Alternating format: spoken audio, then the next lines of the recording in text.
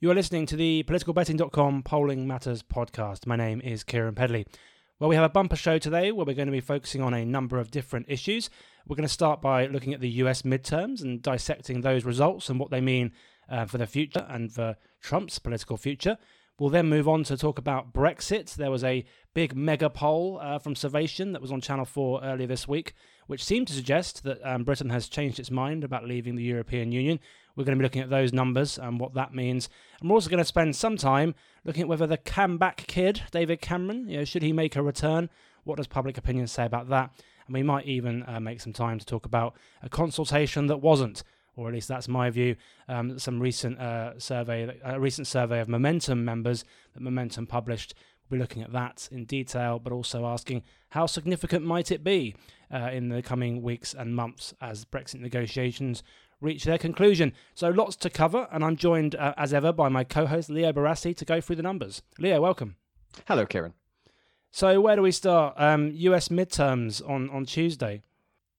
Yeah, I mean, it's sort of a weird one, right? Because it was dramatic and exciting, but ultimately kind of at the center of the predictions, right? And what came out of it was what 2 weeks ago we would have said was the most likely outcome, right?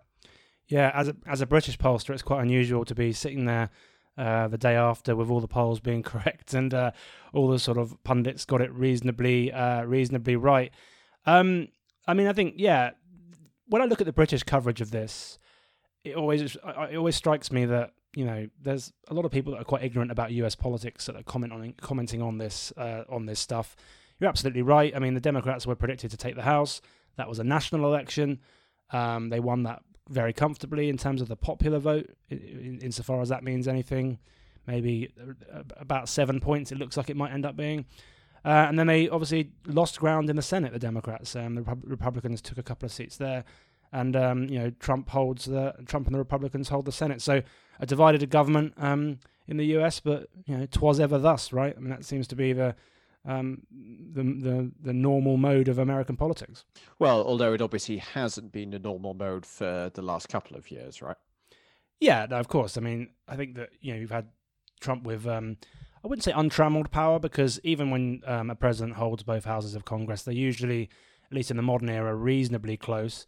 And, that the nature of American politics is that you'll get quite a lot of independent-minded, particularly senators, who have their sort of own sort of unique take on things. So not all Republicans are just slavishly loyal to the president, for example. Likewise, in the past, not all Democrats are slavishly loyal to previous Democrat presidents. So, it is going to be a change. And I think that now that Democrats have the House, it's going to change the political weather in Washington significantly. And it's going to have a profound impact on whether Trump wins re-election. So obviously, there's various things that the House can now do in terms of investigations and subpoenas and generally blocking of Trump's agenda. But I guess the question I'm trying to get my head around is what can we read from this in terms of where things are now going in 2 years, I suppose, both in terms of the presidential election, and am I right in thinking now that there's going to be the next wave of Senate elections in 2 years as well? Yeah, so the Senate's up every 2 years. A third of it, I should say, is up every 2 years. I think one of the things I want to challenge on this podcast is this kind of narrative that's come out. I saw it in the, I think from Fraser Nelson in A Spectator, that somehow almost this blue wave didn't happen, or there was this, I can't remember the exact phrase he used, but this idea that this wasn't a great night for Democrats, or it wasn't as good as it could have been, and actually Trump will be reasonably happy. I mean, Trump will say that he's happy, but in reality, as I've said, the popular vote was very strong for the Democrats. In Republican terms, I think the last time they lost this many seats was, in terms of a net loss, was after Watergate, so in 1974, I think I'm right in saying. Haven't got it in front of me. Fact. So, I mean, this was a pretty bad night for the president, and there is, to a large extent, it's an accident of geography that, or timing, that the map was pretty friendly to the Republicans. So, that they held the Senate. So I think that before we come on to some of the detail there, I mean, in terms of, you asked about how it might shake out. Well, ultimately, that power of subpoena and that power of investigation, I think, has been glossed over in the last sort of 48 hours. That is going to be highly significant with the Mueller investigation, the recent firing of Jeff Sessions. That if the Democrats can create this impression of the Trump administration being murky and corrupt and just dodgy generally, that can have a real big impact in 2020. But sorry, go on, I interrupted you. Yeah, no, I just wanted to sort of pick up your point. I do feel that there's a certain hipster element of British punditry of wanting to say Trump is actually doing really well and he's much more popular than you'd think, and overall he's on course for re-election. And I just feel that it's such safe commentary to make because you're kind of interesting and a bit quirky and a bit different from the crowd. And no one's going to come back to you in 2 years if and when he loses and say, look, you were wrong. And it's sort of a marker that people are putting down to be able to say in a couple of years, look, I told you so. But the truth is, he is still unpopular. He is still doing much worse than you would expect for a president who's fortunate enough to be in charge with such a strong economy. And look, the bookmakers are putting an unnamed Democratic nominee as being the favorite at the moment. So if you're saying that Trump is the likely favorite at the moment, you have to say why you are right and the people who are putting money on it are wrong. Yeah, one of my immediate reactions when I saw the results coming in was that, the Republicans have held Florida, both in terms of the Senate race and the gubernatorial race, and that has long-term implications because Florida, as we know, is a really important state in presidential elections. So to put numbers to that for listeners' benefit, so Trump won 304, I think it was, electoral college votes. You need 270 to win. Florida's worth 29. So assuming everything else stays the same, flipping Florida on its own isn't enough for the Democrats to win the White House, but it gets you an awful long way there. And so I thought the fact that the Republicans did well in Florida wasn't great for them, but it now looks like there might be some recounts, or at least recounts for a possibility in Florida because the race was so close. So maybe the fact that they just got over the line in this instance on the Republican side isn't as significant as I first thought. But just on the point of 2020, I mean, briefly, in my lifetime, so I was born in 1984, right? So in my lifetime, we've had 5 presidents that weren't Trump, and 4 of them have been 2-term: Reagan, Clinton, Bush, and Obama. One of them wasn't Bush Sr., very much an anomaly for the fact that he followed 2 terms of his own party in power, right? So in the presidency. So Reagan, being a Republican, had 2 terms. He was followed by Bush. Bush didn't win re-election. So a bit like if Hillary Clinton had won against Trump, she might have found it very hard to win a second term. So I do understand that, 2-term presidencies are very common. I'm not going to say, it's definitely the case that Trump will lose, but I think it's going to be it's up for grabs, and I think that's maybe an easy thing to say, but it doesn't feel like the way the British press is portraying Trump's chances in 2020. I think there's a sense that he's going to win. Actually, it's going to be really close. To be honest, I even now I feel you're being too generous. I feel like the weight of assumption is he is likely to win, and this unpopularity that was expected hasn't materialized, and you're almost seen as being the outlier now if you're saying that you think that he's likely to lose. I guess the left are pessimistic and the right want to have a bit of told you so-ism against the left. But just before we move on, I guess I also wanted to get your take on the Senate, because one of the things that I think I hadn't appreciated until the last couple of days is how much the Senate map, obviously, this time around was very bad for the Democrats, and they've unsurprisingly lost a bit of ground. They had incredibly hard races, but I guess I'd assume that would mean that in 2 years' time, the map would be much more favorable, and the Democrats would therefore be likely to take the Senate. But I think maybe that's not right. Yeah, I think one of the again, for the benefit of people that maybe don't follow this so closely, so the Senate has two senators per state. The House is done by population, meaning that big states like Texas, New York, Florida, etc., will have more Congress people than the rest of the country by virtue of population. The Senate is literally 2 senators per state, regardless of their size, deliberately so to avoid individual states being overrun by other bigger ones. But the unintended consequences, at least as politics stands now, are that these small white rural states have a sort of disproportionate influence vis-a-vis their population to political power when it comes to the Senate. So actually, so California is only ever going to have 2 senators, right? For example. So whereas same is true of Montana, same is true of, I don't know, North Dakota, which the Republicans won this time around. Wyoming, you could go through the list. So yeah, I mean, as long as the politics of America seems to be split on this urban-rural, on education grounds, on racial grounds, as it is at the moment, then yeah, the Republicans should be reasonably confident about the Senate, and that has obviously huge implications for the Supreme Court and at the extreme level impeachment. So. Yeah, even without going to impeachment, I mean, fundamentally, that means that, well, today there's been bad news about the ill health of Ginsburg, one of the Supreme Court judges.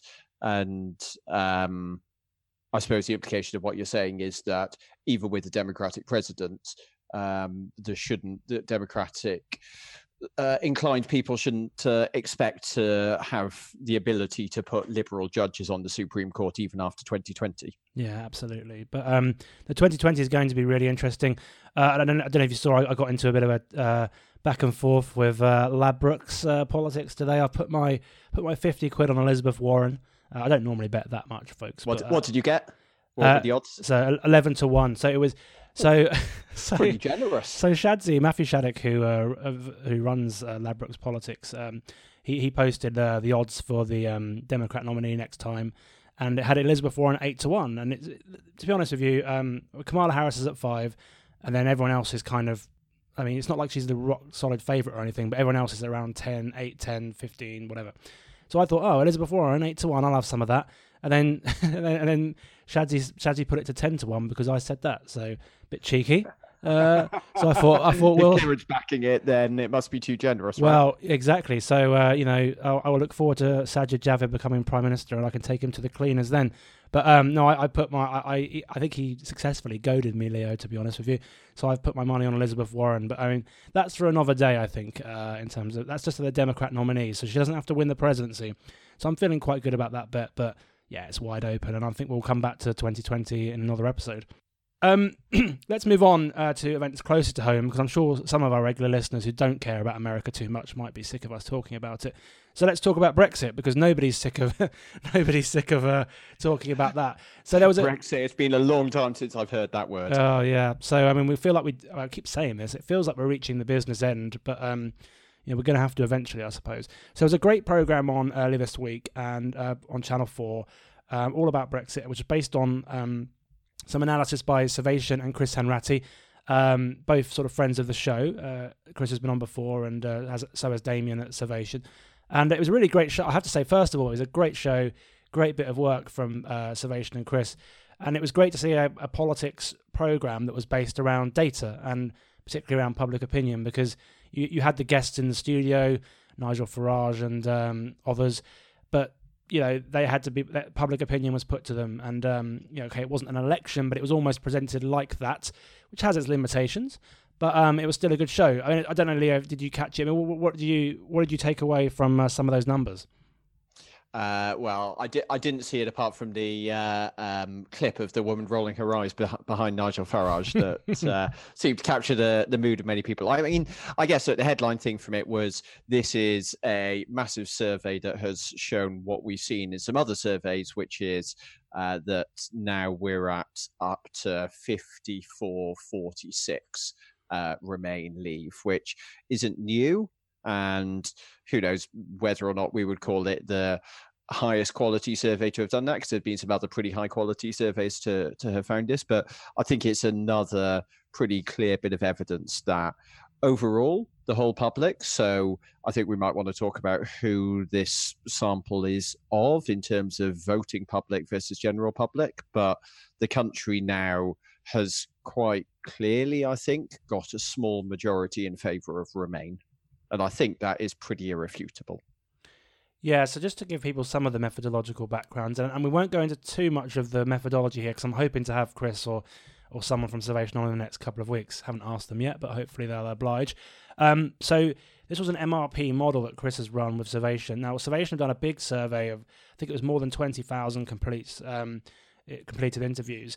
And what these regression models do is they basically use survey data and extract probabilities for what different types of people that sort of look at what different types of people will do. So the cliche is, if you're a young graduate woman from London, you're probably going to vote Remain, versus if you're a sort of old white man from Wigan, I'm being very stereotypical, but you get the idea, then you're probably voted Leave. And obviously it's far more complicated than that.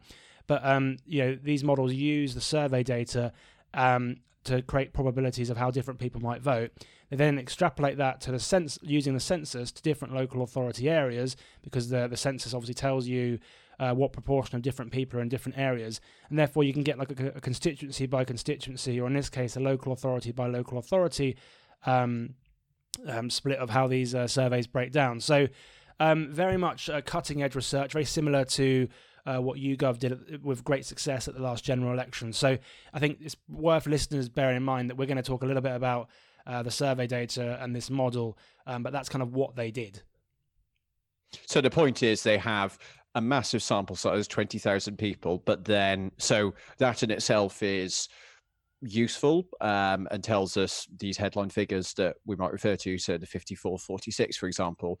But what they're also doing from that is extrapolating from that large sample size to say what's going on in particular local authorities. Yeah, so I think the key point here is that the reason for the big sample size, insofar as I can tell it, and Chris and the guys at Survation will expand upon this and do expand upon this in their written work, is it's to get that regional breakdown. So in a normal survey of like 2,000 people, I mean, you can look at region, but you really shouldn't sort of extrapolate it as fact. So for example, they're not designed for region, right? Because they don't have the internal weights there, right? So you might have in Scotland, entirely reasonably, you might have 65% female, 35% male, just because that's the way the survey broke out. So in a normal poll.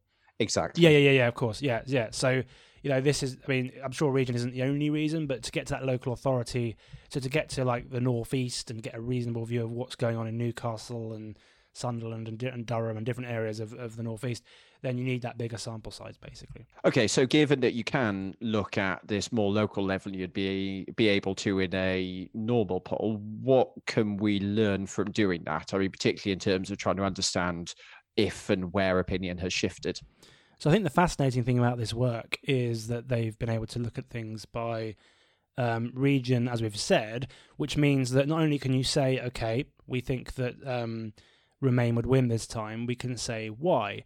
And the main reason seems to be that Remain areas haven't got more Remain so much as Leave areas. Some of the strongest Leave areas have got less Levy, if that makes sense. So, and it seems to be primarily in Labour Leave areas that they still skew Leave, they still go Leave, but to a much lesser extent. So I'm trying to find an example in a long list here. So let's take Burnley, for example. So 66% voted Leave in 2016, but now this model is saying that's 54%. So if this was replicated in a real world situation, then Burnley would still vote Leave, as it were, but by less of a margin. And similarly, Wigan goes from 64% Leave to 52%. I'm picking places at random here. Stoke 69% to 58%. So you get the idea, and all this data is available on Survation's website. So I think that what really interested me was that Chris has run this analysis by region. And the northeast seems to be the region with the two biggest are the northeast and the northwest. But the northeast in particular seems to be the region where there's been a bigger swing against away from Leave on the basis of these numbers. So clearly, if these figures are to be believed, and I'm not saying they shouldn't be believed in terms of them being wrong numbers as such, but if people think these are genuine trends that are permanent, it could have a long-term political implication on what happens in Westminster. And I think it's also useful for helping us to understand why they might have, or why overall national opinion might be shifting. And obviously at this point we're getting into speculation, but if you're looking at the areas that are becoming less Levy, it's quite striking that they're tending to be more deprived regions and boroughs. So just looking at the list of the places that have most switched their support, just to run down the top few, there's Newham, Barking and Dagenham, Blaenau Gwent, Bolsover, Luton, Slough, Sandwell in West Midlands, Burnley, Southampton, Wigan. I mean, this is not the home counties. This is not Stockbroker Belt that was perhaps voting Leave for one set of reasons. This seems to be the more deprived places that might have been voting Leave for a different set of reasons. And the poll doesn't go into this. It doesn't tell us any more than that. But I think it is striking when we think about what might be going on in different groups of Leave supporting voters' minds about what's happened since the referendum. And it might very well be that there are Labour MPs that are representing what they consider to be strongly Leave constituencies that look at some of this data and think to them, and maybe feel a bit more emboldened to pursue the the second referendum or the agenda that they really instinctively want to. So I mean, whether they should do that or not is a different question, but you can see how that happens. Yeah, as I think we've talked about before, I think this is one of those times in British politics which do seem to be coming up not that rarely in recent years, where public opinion polling has the potential to have a direct influence in the real world and in what politicians think. And this being some serious, good quality polling by serious researchers, I think does mean that it does demand to be taken seriously by MPs who are trying to understand what their constituents think. But what do you reckon? Because I know when we've had debates like this in the past, you've been a bit more hesitant about polling that has shown this swing towards Remain. Yeah, so I mean, I think that I echo the fundamental principle, which is I think that there's clearly been a shift towards Remain. I was debating this with Chris Curtis from YouGov on Twitter the other day. I'm still of the view that I'm cautious about this. It's not to say that I think it can often be misinterpreted as me saying that I think, Leave would win again, definitely. I don't know that there's a lot, but I think there's more uncertainty here that sometimes these numbers. That is sometimes presented when these numbers are published. So to go through a few quick things on this, so using the Survation data tables. So 7% are undecided for a start. Now, it's not unusual for undecided people to be removed from voting intention figures, but so I don't want to dwell on that point too much. But just as a basic starting point, 7% are undecided. They get removed from the poll. Leave voters are a bit more undecided than Remain. It doesn't have a huge impact, but has a bit of an impact in a situation where those Leave voters stopped being don't know and will leave again in a referendum campaign. That could help the Leave side. But I think the key thing for me is there aren't a huge number of switches between Leave and Remain directly. The bulk of this, the bulk of the strength of the lead for Remain in these polls, both the Survation one and the big ones for YouGov, for the People's Vote campaign by YouGov, tend to come from these new voters, which we assume are young people or people that didn't vote last time, and they skew massively Remain. Now, that is entirely plausible. It's perfectly logical that there's a new group of young people entering the electorate, and they skew Remain, and that tips Remain over the edge next time. But I guess what I'm saying is when you're sampling, the British public, is there a risk that you oversample these new voters, that you skew too much in favour of them? There's a real risk, I think, that you almost don't get an accurate reflection of whatever the hypothetical next electorate will be. And I mean, that's the point. It's hypothetical. So to put some numbers to this, I did some sort of back of a fag packet sort of calculations using Survation's data. So you talked about 54-46. If only 2016 voters voted next time, obviously that wouldn't happen in practice, but if only they did, Remain would go down to 51.3. And then if you subsequently put the don't knows back to where they voted last time, it'd go down to 50.78. Now, those are both artificial things that I've done, but I'm just making the point that there's underneath the bonnet of these numbers, there's a bit more uncertainty than you might think. I mean, I don't think I can argue with anything that you said there per se, but I guess I feel like we're talking about two different things here, because there's certainly an argument that can be made, and I think you've made it well there, that if there was another referendum, then relying on these figures to tell us what's going to happen in that other referendum is difficult, because it's not attempting to model an electorate and who would turn out. So that's fair enough. But I do think that it's important to recognise that politicians will and should look at these figures of public opinion to understand what the public as a whole thinks. And that doesn't just mean people who are going to turn up and vote on election day, but it is important to know that in a representative sample of the public, 54% would vote Remain now. And even if that's not what's going to happen in practice, I think that is significant for influencing the debate. And so in a way, it's slightly academic because there would presumably have to be some other kind of vote to overturn the last one. But I think the fact that the opinion has moved in this direction should be influencing politics. But what I'm saying is I'm disputing to some extent that 54% number, or 53% in Surveillance Tables and 54% in the model produced by Chris Hanratty. I think there's at least some debate about how clear that majority for Remain is now. And the one thing I'd add to this further, if we assume there has to be a second referendum to overturn the first one, there was another question in the Survation poll that said, basically, would you support a second referendum with Remain on the ballot paper?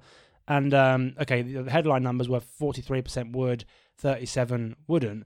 But there were 1 in 7 Remain voters, new Remain voters, so ones that are currently saying they'll vote Remain, of this 54% basically. 1 in 7 of them say they don't want another referendum. So I guess all I'm saying is, I'm not necessarily saying that Remain definitely wouldn't win next time.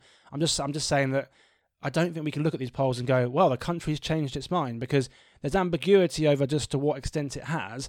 And even among a good chunk of those Remainers, they don't want to vote again. So how can you be a Remainer that doesn't want to vote again and yet say that, oh, the country's changed its mind? See what I mean? Yeah, well, yeah, but I think it would be an entirely reasonable position for a Remainer to think, look, I don't want this to happen. I would rather it was stopped, but I'm going to respect the fact that there was a vote and just try and make it happen. I mean, I think, for example, Danny Finkelstein, the Times columnist, has been arguing exactly that. So, yeah, I'm not convinced that that's a particularly weird position.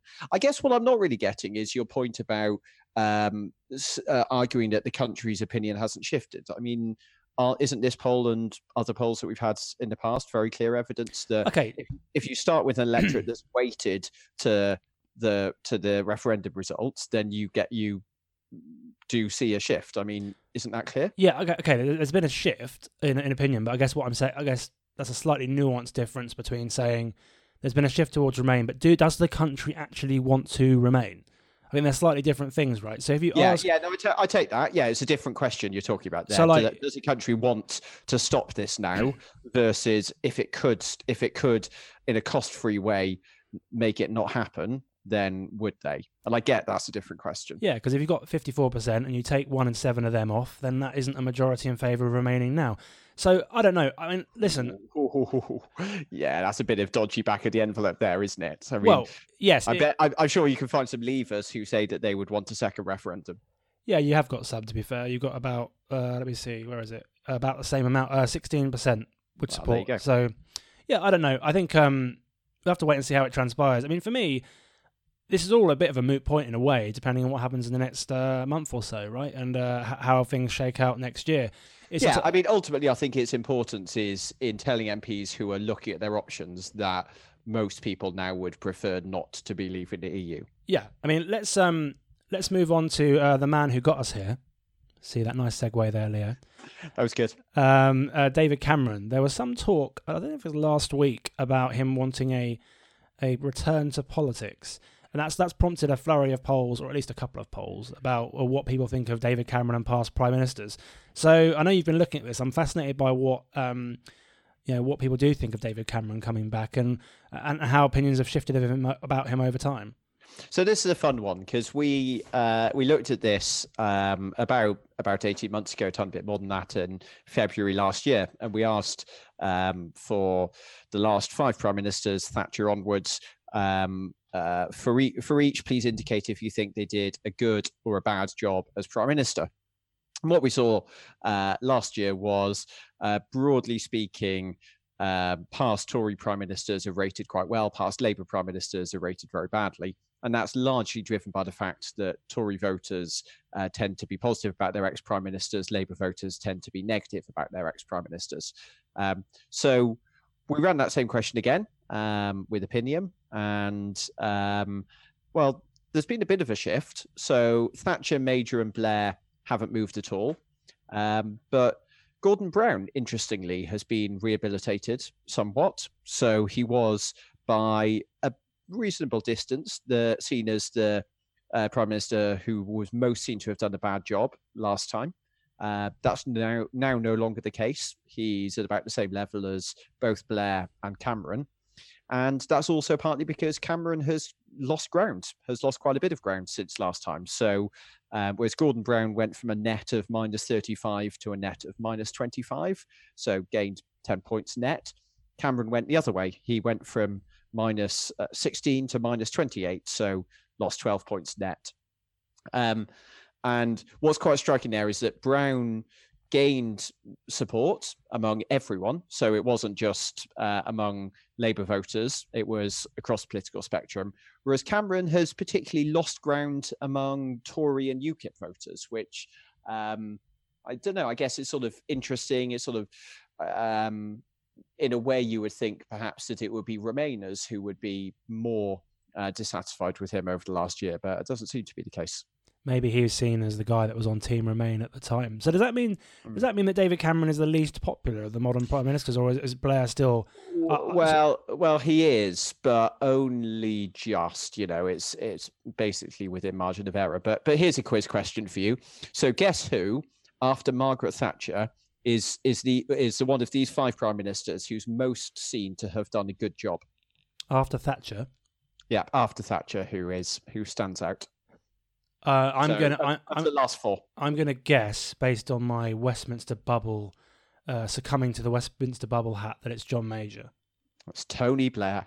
Oh right, so go on, tell us the numbers. 23% said that Blair did a good job. Now I've got to say I'm kind of cheating a bit here because it's all within the margin of error. Cameron was 22, Brown and Major were 20%. But there you go. Despite received wisdom, Blair of the last 4 prime ministers is the one who is most seen to have done a good job. Things can only get better, of course.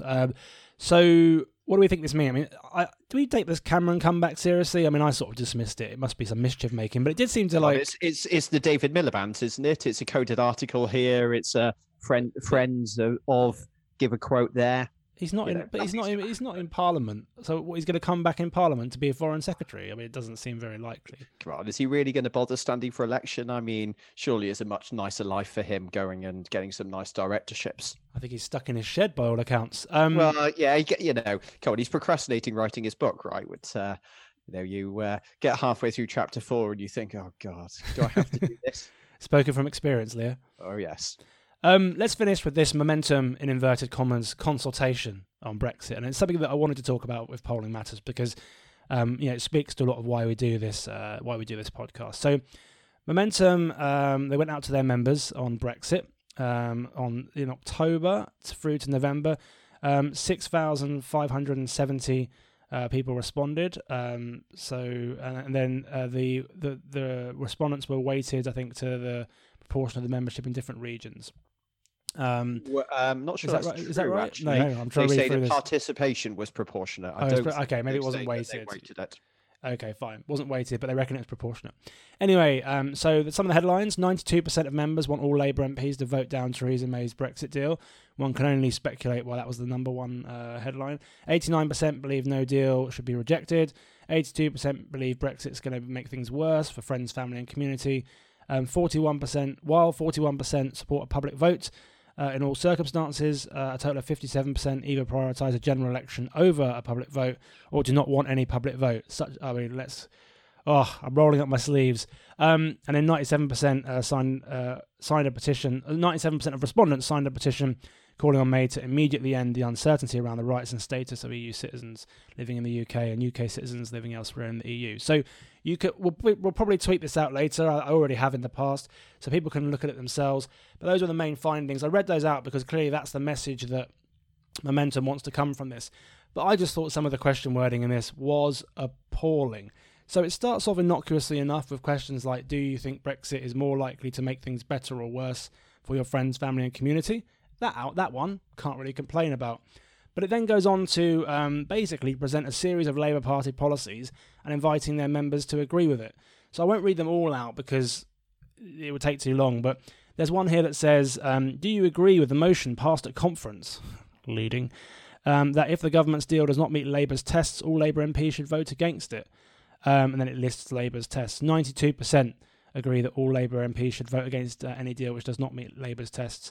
Do you agree with the motion passed at conference that a no-deal Brexit should be rejected as a viable option? And it goes on and on and on.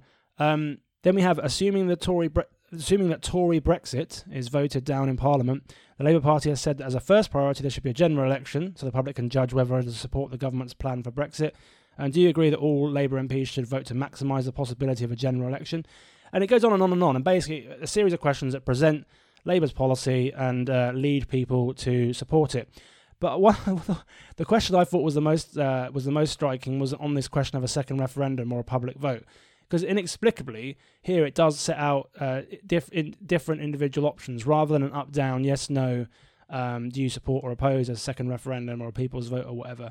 It puts in the variable of a general election. So it gives people the option of saying, I support a public vote remaining on the table as an option if there is no general election. 28% agree with that. I support committing now to a public vote, but only if there is no general election. 12% support that. I support committing now to a public vote in all circumstances. 41% say that. 17% do not support a public vote. 2% don't know. I think I'm so confused by these answer choices here. What's the difference between I support a public vote remaining on the table as an option if there is no general election and I support committing now to a public vote, but only if there is no general election? It's a very good question. Remaining on the table versus committing now. I don't know. Well, there you go. And somehow they've managed to total that up to they've totaled up all of the ones that aren't I support committing now to a public vote in all circumstances. They've added those all up together under the banner of prioritising a general election or do not want any public vote, which for the life of me, I don't see how you can get that from people saying I support a public vote remaining on the table as an option if there is no general election. Yeah, and look, I've spent a good part of this podcast today explaining why I think we should be very careful about saying that the public have definitively shifted towards a position of wanting to remain after all, right? But let's be clear about this. This is not really a consultation in any meaningful way. It doesn't even ask about Remain versus Leave. It doesn't ask, do you think it should be Labour Party policy to try and reverse Brexit? It clearly, very, very clearly, puts Labour policy in front of members and asks them to rubber stamp it. And in the one instance where they do try and look at the thorny issue of a second referendum, or in this case it calls it a public vote, it explicitly spins the findings to suggest that they don't want one. You could easily have said, using these exact same numbers, that what would it have been, 81% support a people's vote? I think that's right. I think that's right. Yeah. So because 28% support a public vote remaining on the table if there's no election, 12% support committing now to a vote, but only if there's no general election, and 41% want one regardless. So, so 81% of Momentum members kind of want a people's vote, really. And I think we all know what the answer would be if they literally just gave an up-down, yes or no, should it be Labour policy to have one.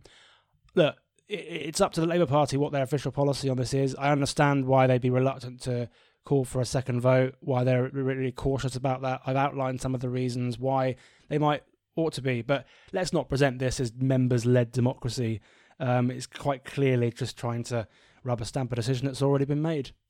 Yeah, so I think so, but I also think there is more something more important than just a kind of spin element of this, and that's this question 4, which is the one that asks, assuming that Tory Brexit is voted down in Parliament, Labour has said as a first priority there should be a general election. Blah, blah, blah. Do you agree that all Labour MPs should vote to maximise the possibility of a general election? Yes, 92%. All Labour MPs should prioritise maximising the possibility of a general election. Now, the reason I think that's really important is there's a figure here that I bet Momentum are going to use of saying that their members prioritise, 92% of their members prioritise a general election over everything else. And I just don't think that is a fair question by any means, because essentially what's up for grabs here is if a deal is put on the table and the option is, should Labour MPs vote for the deal to be able to get any kind of deal that gets through Parliament, or should they deliberately vote against it in order to get no deal, in order to bring down the government?